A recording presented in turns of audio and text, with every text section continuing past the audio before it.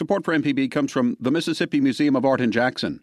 What Became of Dr. Smith by artist Noah Satterstrom is on view now through September 22, 2024. Learn more at msmuseumart.org. This podcast is a local production of Mississippi Public Broadcasting and depends on the support of listeners like you. If you can, please donate today at mpbonline.org. And thanks. Welcome to the Mississippi Arts Hour on MPB Think Radio, where each week we talk to a musician, artist, author, or other creative Mississippian. I'm your host, Leslie Barker, Arts-Based Community Development Director at the Mississippi Arts Commission. Today, I have the incredible privilege of speaking with one of my favorite writers, Jesmyn Ward. Her novels Salvage the Bones and Sing Unburied Sing both won the National Book Award for Fiction, making her the first woman to win the National Book Award twice. She is a recipient of a MacArthur Genius Grant, and she is this year's Governor's Arts Awards honoree for excellence in literature. Jesmyn, thank you so much for being here today. Thank you for having me. It is such an honor to talk with you.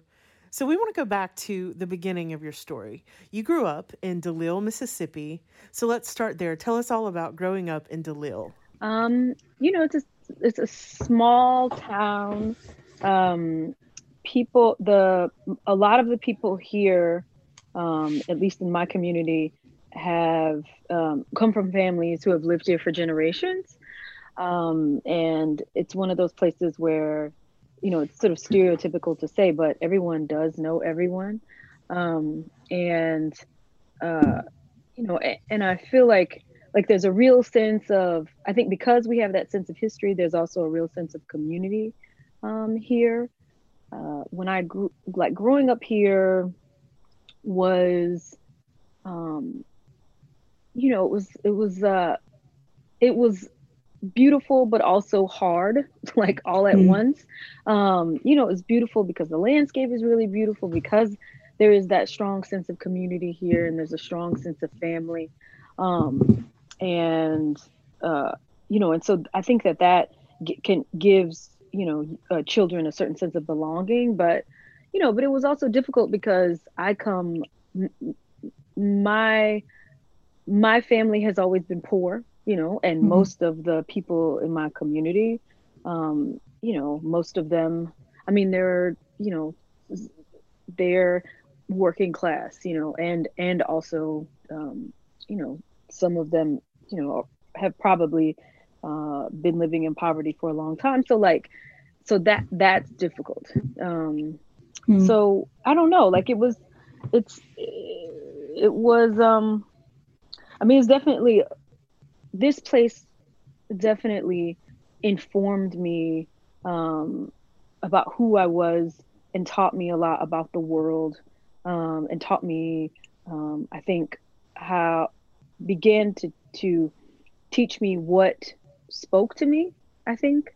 And I think that this place, I came back here, because I was homesick for it, and because I wanted to live and work here as an adult. So, at the same time, I think that this place, continues to inspire me, sometimes continues to frustrate me. And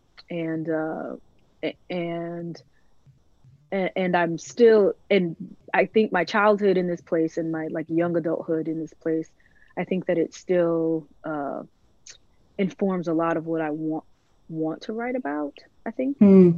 I recently listened to Navigate Your Stars, a recent book of yours that came from a commencement speech at Tulane, and it's absolutely beautiful. And you talk about your passion for words and your reverence for poetry. Was there something in your surroundings growing up that inspired that? Well,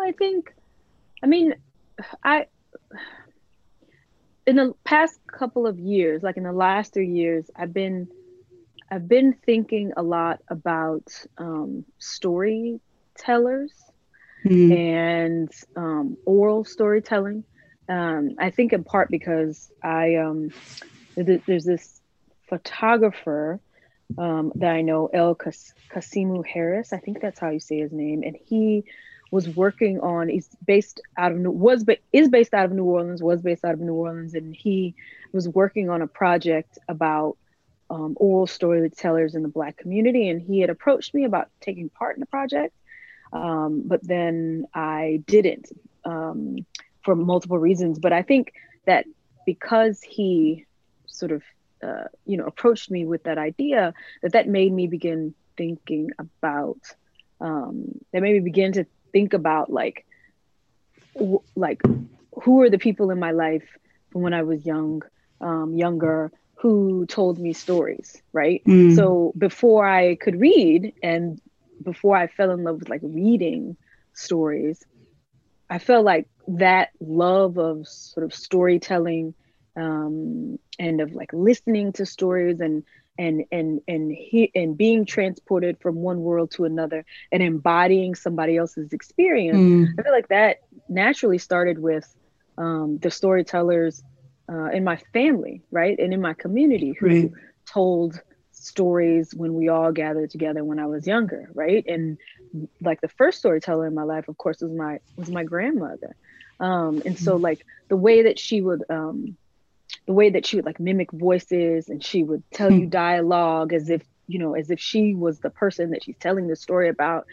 And then her, like the descriptive language, the figurative language that she would use. I mean, I think that and also her attention to like the rhythm of a story, I think that all of that, definitely, I carried that into my reading life, and into my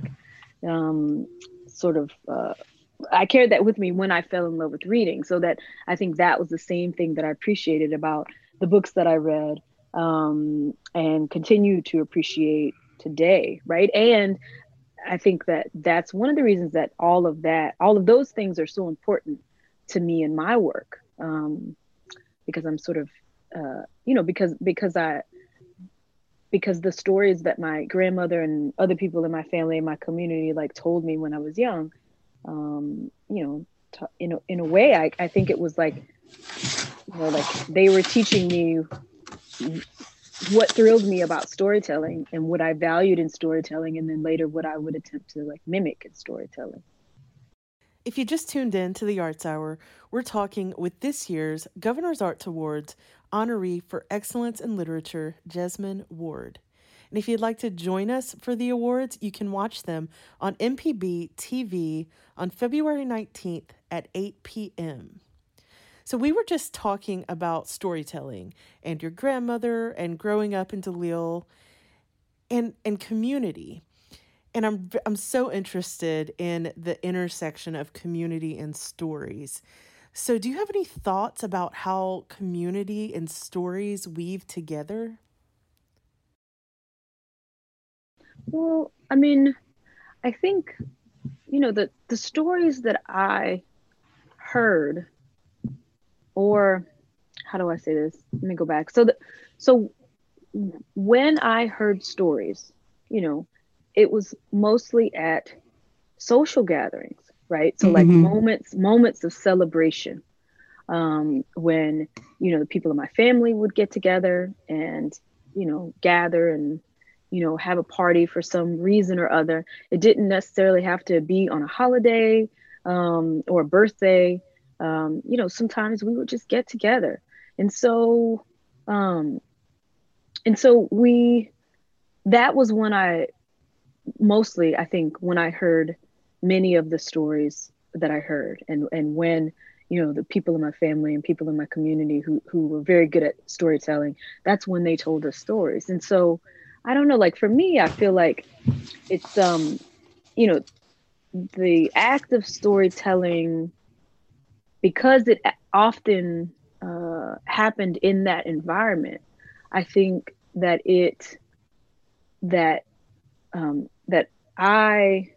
for me, like storytelling is aligned with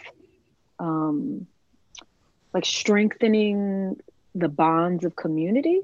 I feel like, and like strengthening the bonds of family, because it always happened around times when we would get together. And also too, I mean, most of the stories that my grandmother told me, and my great grandfather and my great grandmother, and my aunt, my great aunts, like the people in my family, like most of the time the stories that they told me, I mean, these are stories about people in the family or in the community who passed on, who died, Mm-hmm. or and so there was a really like strong aspect of remembering, like that, like Absolutely. that was also part of the function of the storytelling, was to I think like retain some history, and so that those people wouldn't be forgotten.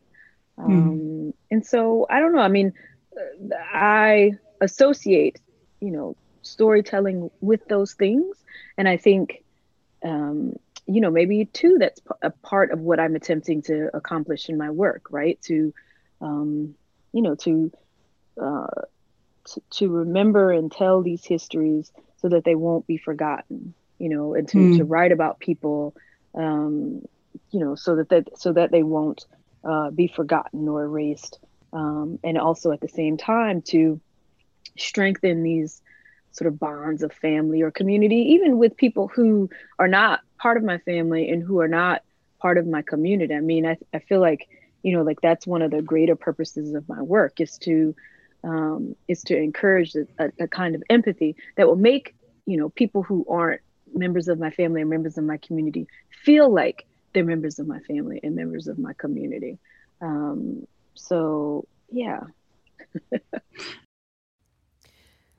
I love hearing you talk about that. I've always believed that if you really, really listen to someone's story, you would really have a hard time not liking them. I think that's such a big part of why all of us as artists do what we do.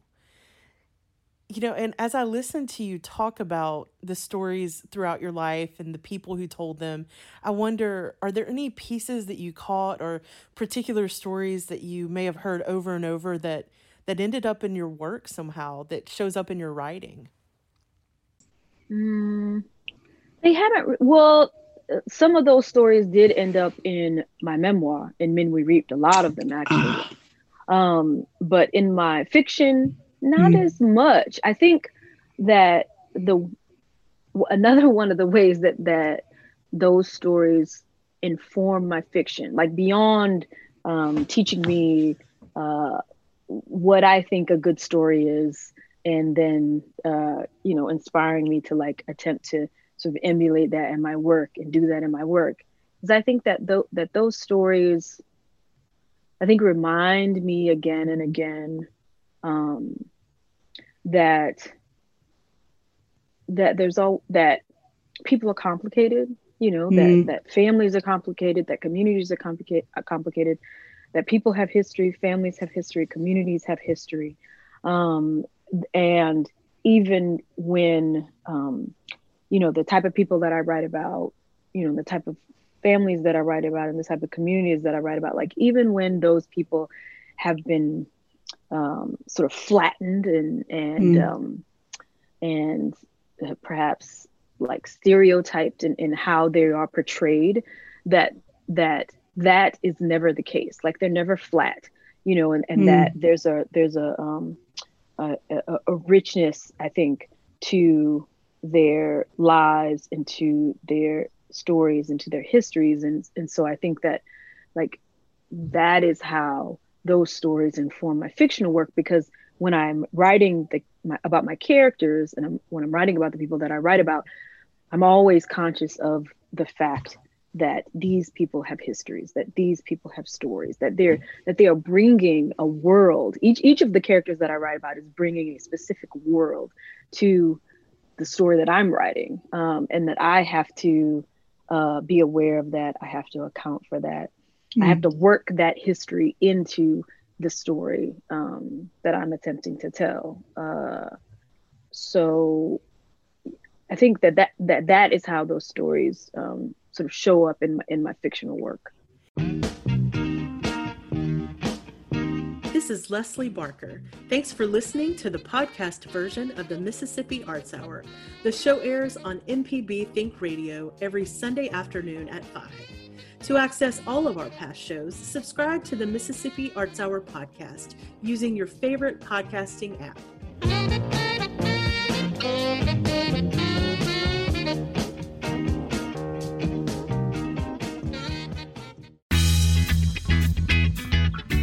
I'm Professor Richard Gershon from the University of Mississippi School of Law, host of In Legal Terms. If you're enjoying this podcast, I encourage you to listen to In Legal Terms, the show about you and your rights. We find interesting legal topics to bring to you and let you know how the law affects you. Find In Legal Terms on any podcasting platform on your smart device or on our website, inlegalterms.mpbonline.org.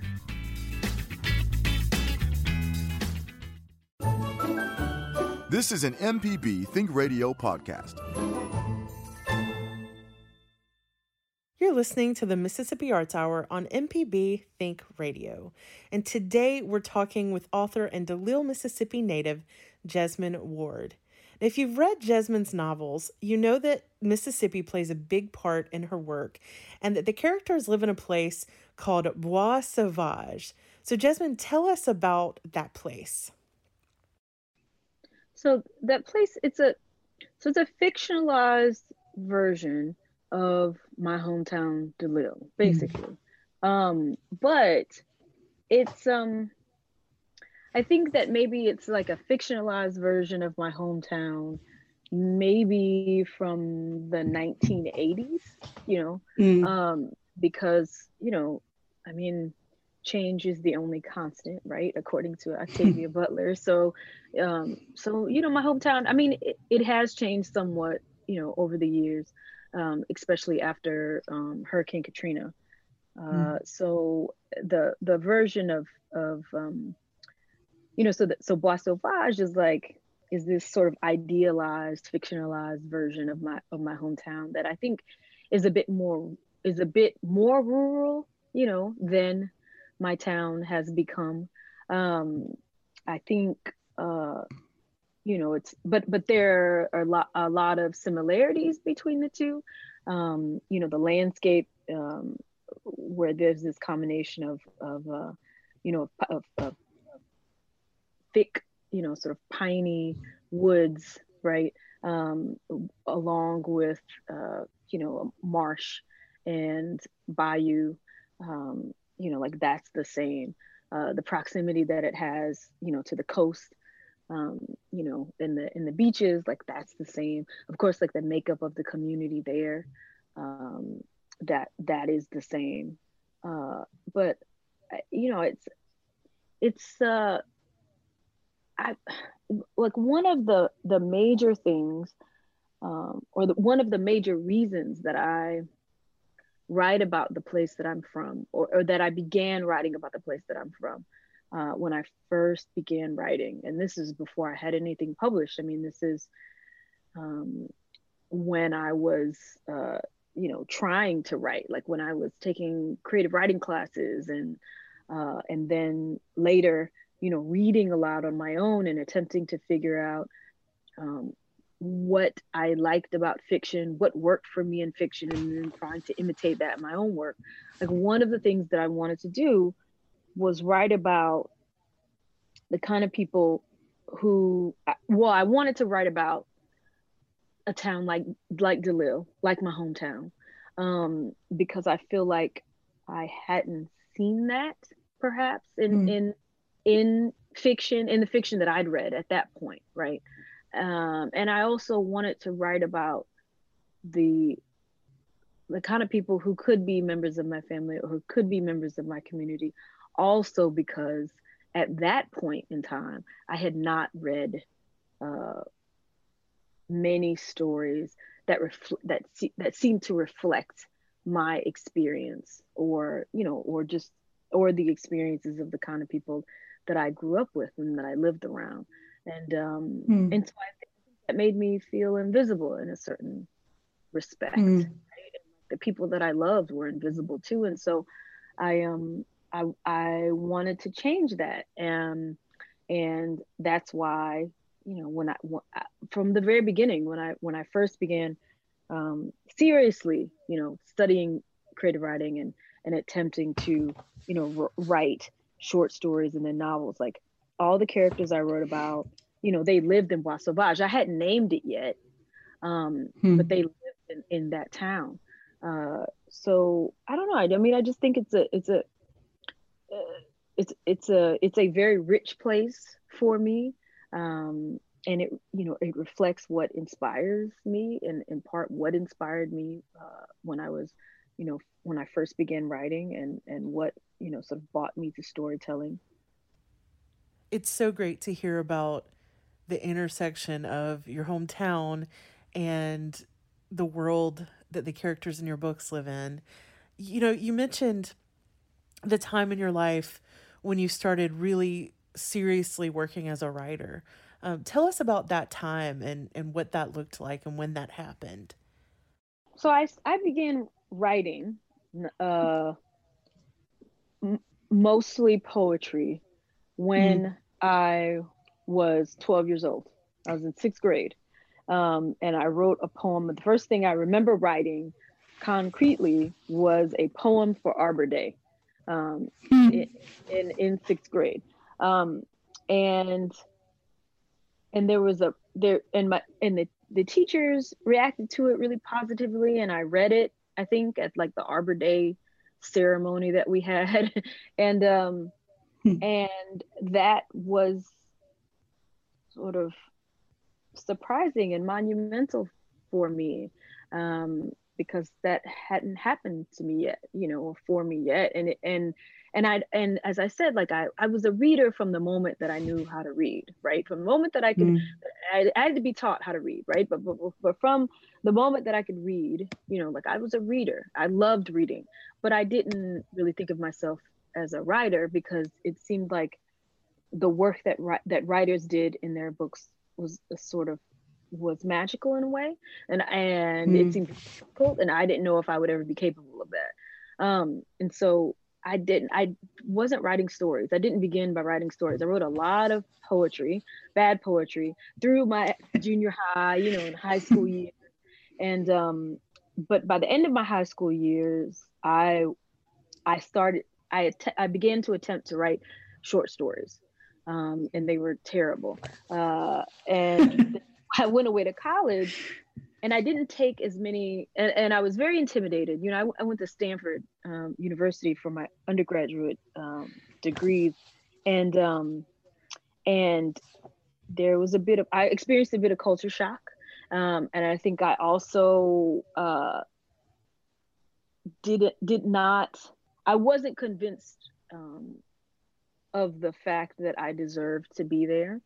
And I struggled, I think, with, I was the only person from Mississippi for years, right? That went to the school, for my first year there, I didn't meet anybody else who was from Mississippi, period, the whole state. And so I just think that it was hard. And I sort of like dragged that sort of second guessing of myself, and that feeling of inferiority that people call it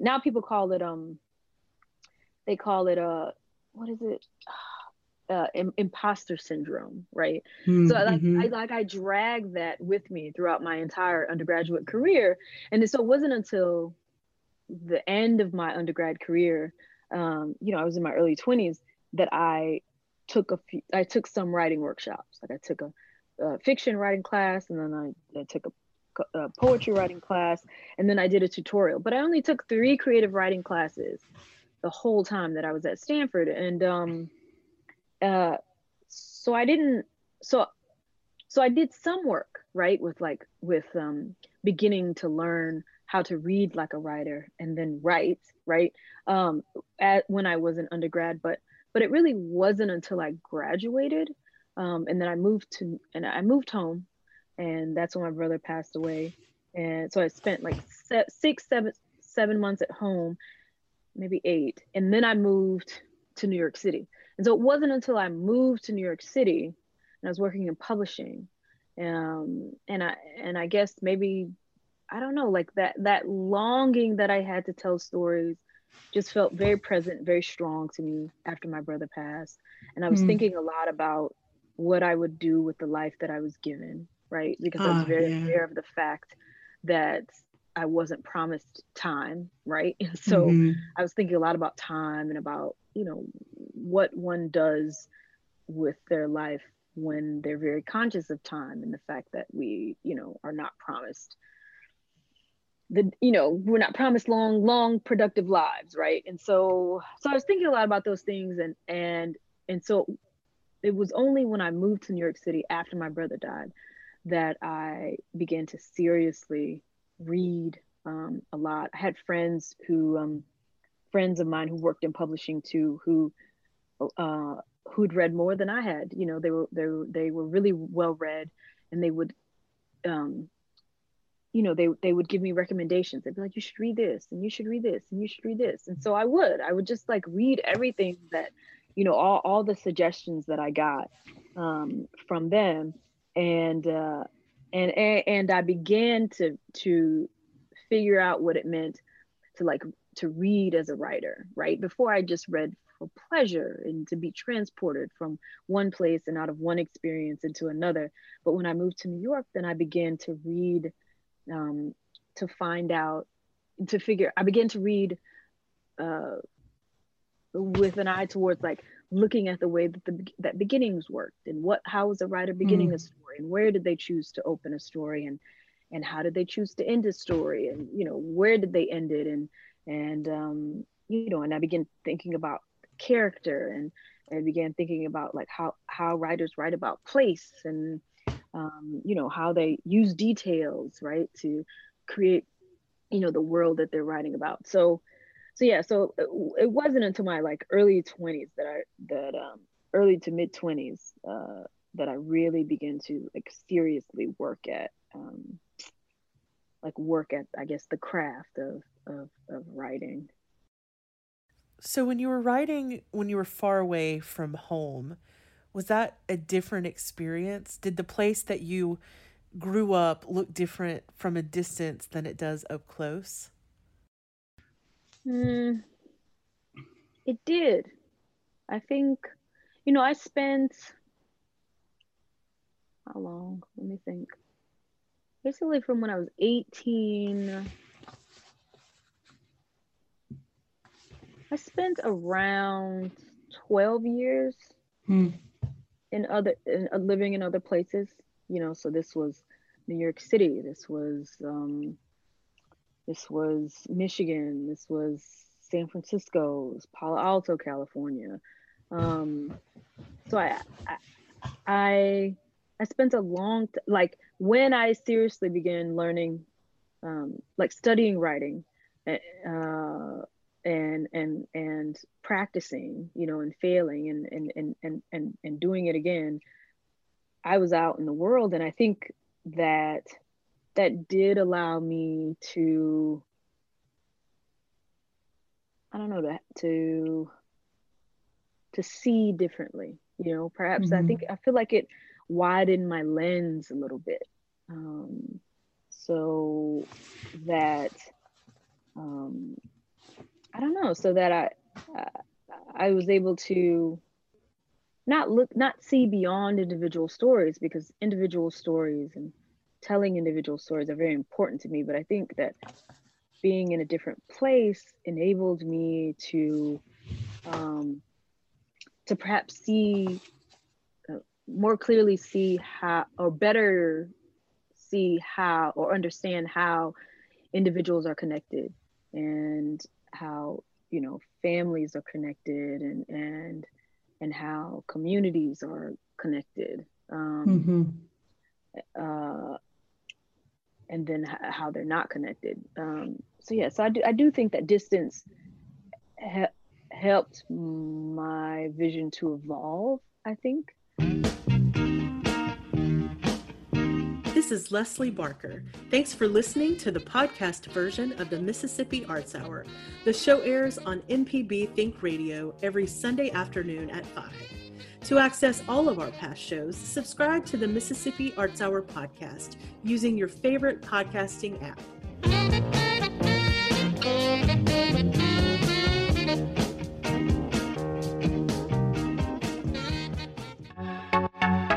Hello, I'm Dr. Nancy Lottridge Anderson, president of New Perspectives, a fee-only financial advising firm and co-host of Money Talks.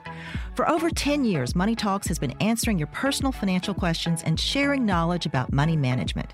Money Talks can be heard Tuesdays at 9 a.m. on MPB Think Radio.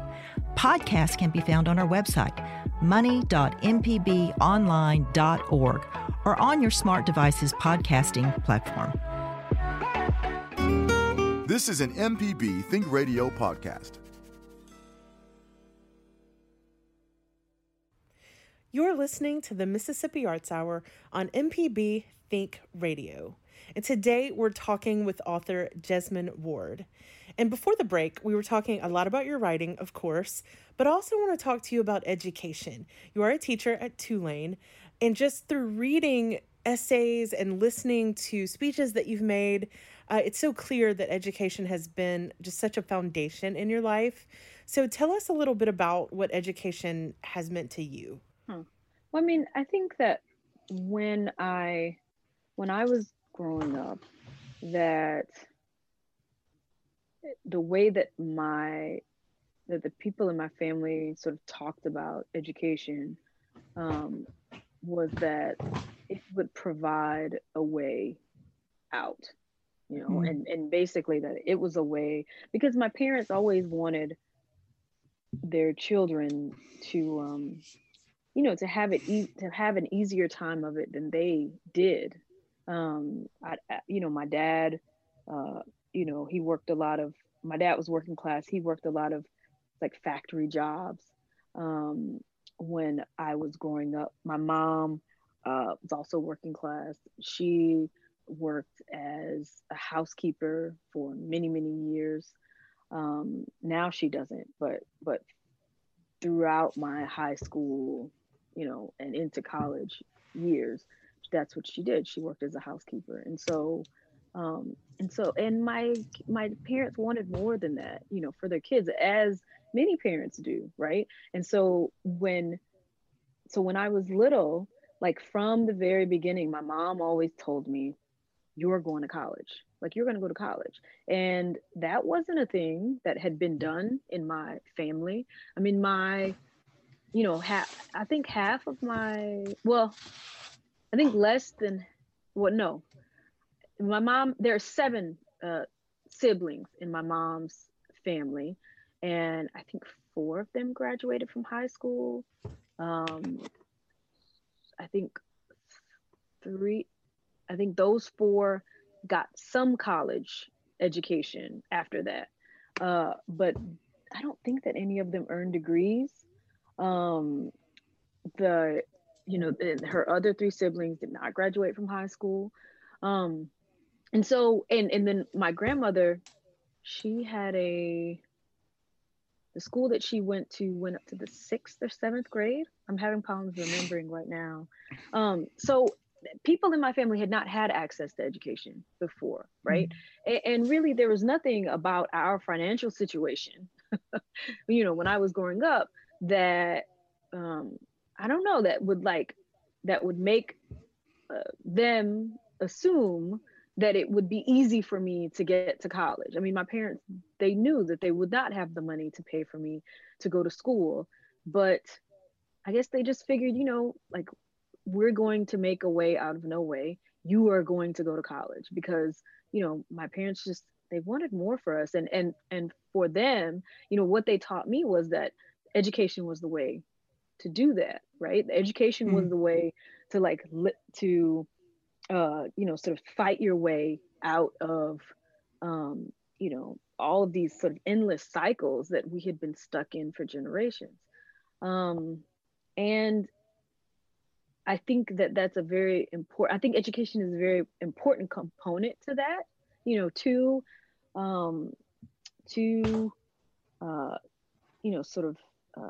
fighting your way out of, poverty. But I think that it's one part of the equation, I think that it's one component of, or one aspect of escaping poverty. But I feel like, you know, other things have to align too. You have to be lucky. You have to work hard. You have to, you know, there have to, other people and institutions have to make opportunities available for you. Like, you know, they have to open those opportunities to you. And so I think that there's a whole, you know, there's a whole array of of of things that have to happen in order, you know, you know, for people to be able to sort of realize their dreams. Um but you know, those all that array of things, it doesn't happen for everybody, you know. So yeah, I mean, I think that education is really important, but again, like, I think it's a component of other things. And you know, and I teach now, right? But I mean, I think about like my education, and specifically my education in like writing, and I learned a lot in school, and I'm not only talking about, um, you know, my undergraduate years when I studied at Stanford, but I'm also talking about, you know, I earned my MFA at the University of Michigan at Ann Arbor, you know, my master's in fine arts and fiction, and in creative writing. And then afterwards, a couple years after I finished that program, then I got a Stegner Fellowship. So I went back to Stanford for the Stegner Fellowship, where I again studied creative writing, like in the classroom. So creative writing education has been really important to me in my life. But I know too that that again, that I mean, it has informed much of my evolution as a writer, but that has not been, but there are other things I think that have also contributed to my evolution as a writer. You know, the reading that I do outside of class, the writing that I have done outside of the classroom, the life experiences that I've had, you know, outside of, you know, the classroom, like all of those things, I think, you know, and then of course, like, I don't know, certain like aspects of my own personal life, right, that have forced me to grow and evolve, and hopefully, you know, sort of change for the better as a human being. Those two have been important, I think, to my like evolution as a writer. But I have to say, like, I've taken a really traditional route to get to the place where I am, right? Because I relied a lot on school to get there, but that was the route for me, you know, like that was basically the only way that I could, I mean, that I could make, that I could, that I could sort of fight my way to the reality that I'm living now. You know, I like, as I said earlier, like nobody in my family was not independently wealthy. I didn't have, you know, family to like support me, you know, so that I wouldn't have to work, so I could just write. I didn't have family to, you know, family funds to like support me so that I could work a job where I wasn't perhaps earning that much money and then write on the side. Like, I didn't have that safety net. So for me, getting an MFA, you know, and then afterwards, like applying for fellowships, you know, and then you know, getting scholarships when I went to school, but then also taking out loans. Like, I had to do all those things in order to, you know, in order to study what I wanted to study, and in order to learn what I wanted to learn, so I could one day get here to this place. But that was the path that worked for me, and it's not the path that works for everybody. But that is what I needed in order to you know, to grow into the person, into the writer, you know, that I am now. Before we reach the end of the show, I want to make sure to ask you, is there anything that you're working on now or that's coming up that you're looking forward to that you'd like to tell us about?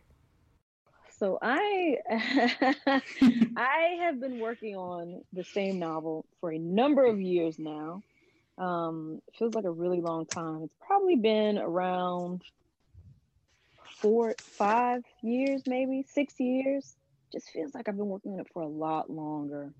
But I'm currently working on a novel set in 1835, and it is about an enslaved woman who is sold south from South Carolina and marched to New Orleans and then sold in the slave markets in New Orleans, and then she goes to a sugarcane plantation. So it's unlike anything that I've ever written before. It's really difficult. It is taking a lot of research. You know, I've been researching the entire. I mean, I think basically like the first 2 years I was working on the book, I just read. I didn't even write anything because I couldn't, because I didn't know anything. And so I just read. And then after 2 years of reading, then I started writing. So yeah, I mean, it's unlike anything that I've ever written. But not only because it's taking place in 1835 but I think also because it's about an enslaved person, right? And so it was really difficult for me in the beginning of the book to figure out how to write about someone who had been robbed of physical agency. So someone whose physical agency had been stolen from them. How do you write about that person? Like, what do they do? What do they do when they can't do anything? You know, like when they're literally shackled and chained and restrained, and all of their movements are limited and directed. What do they do? Like, it's very difficult to write about a character like that, because one of the things that comes up often in creative writing classes, and creative writing workshops, is about plot, right? And how plot should be character driven, and it should not just be about what happens to a character, but what a character makes happen, right? And how a character sort of changes things and does things to make the story move forward, right? And that's really hard to do when your character is chains, when your character is bound, when your character can't, when your character is limited in their actions because of because of how others are constraining them, right, and treating them like an animal. So that was a really big struggle when I first began working on it. I think I have a handle on it now. I am, how many pages in? I'm around 200 pages into the rough draft. I probably have around 60 more to go, you know, so I'm in the last third of the book. This is where it gets really hard when you're writing rough draft, because you have to write a good ending, you know, like you have a lot of like narrative balls that you are juggling, and you have to catch all of them. You know, you have to, like, at this point you realize, oh no, like all these characters have character arcs, and I have to resolve all of these character arcs in a satisfactory way, you know, and I have to do that for each of these characters, and still have to be conscious of like the plot and of resolving the plot in a way that will feel satisfactory for the reader. So it gets really hard. Like the last third of the book is rough, but I love it, and I'm excited, and I struggle every day with it. I mean, I work on it, you know, for at least 2 hours, 5 days a week. So it's a struggle every day. But I'm so excited that I'm nearing the end of this rough draft. And of course I still have a ton of work to do to it, right? So, because once I've finished the rough draft, then I have to go back in and I have to revise again and again and again and again and again and again. Like, I'll end up revising 15 to 20 times at least. You know, by the time it's all said and done, you know, before it sees the world. I'll probably revise 50. I'll easily revise 15 times. It's probable, that number will be closer to 20. So yeah, so I'm still, near the beginning of the process, but I don't know, like I'm beginning to get excited because I can see the ending off in the distance, and I know I'm going to get there in the next 2 months, hopefully. So that is what I'm working on right now. I'm under contract for that book, and then after that, I will actually write a middle grade / YA book. Oh wow! It's with that is a project that I probably secretly wanted to do in my heart of hearts since I was a kid, because I love the stories that I read, but I felt very invisible. Like I loved reading Secret Garden, but I was very invisible in that story. I loved reading Roll of Thunder, Hear My Cry, but I was also invisible there too. So I'm very excited to work on that as well. But that is also a little bit farther off on the horizon. I probably begin that the next, I don't know, year and a half. I'll probably begin that book in like a year and a half. Well, I can't wait to read both of those books. But in the meantime, if someone hasn't read any of your books, where would you tell them to start? What should they read first? I don't know. I guess the easy answer to that question would be they should start at the beginning. You could start with my first novel, Where the Line Bleeds. I mean, it's not my best work, because I wrote it in my mid-20s, mid to late 20s. I was very young, and I was figuring out how to write a novel as I wrote it, as I wrote that first novel. But it is the beginning, and it sort of, sort of introduces Bois Sauvage, the place that I write about and the kind of people that I write about. And I feel like it's compelling. I still love those characters in that book. I think that I could have done that right now, as the writer that I am now, I could have done better by them. But, that's just because I've grown and evolved as a writer. This is Leslie Barker. Thanks for listening to the podcast version of the Mississippi Arts Hour. The show airs on MPB Think Radio every Sunday afternoon at 5. To access all of our past shows, subscribe to the Mississippi Arts Hour podcast using your favorite podcasting app.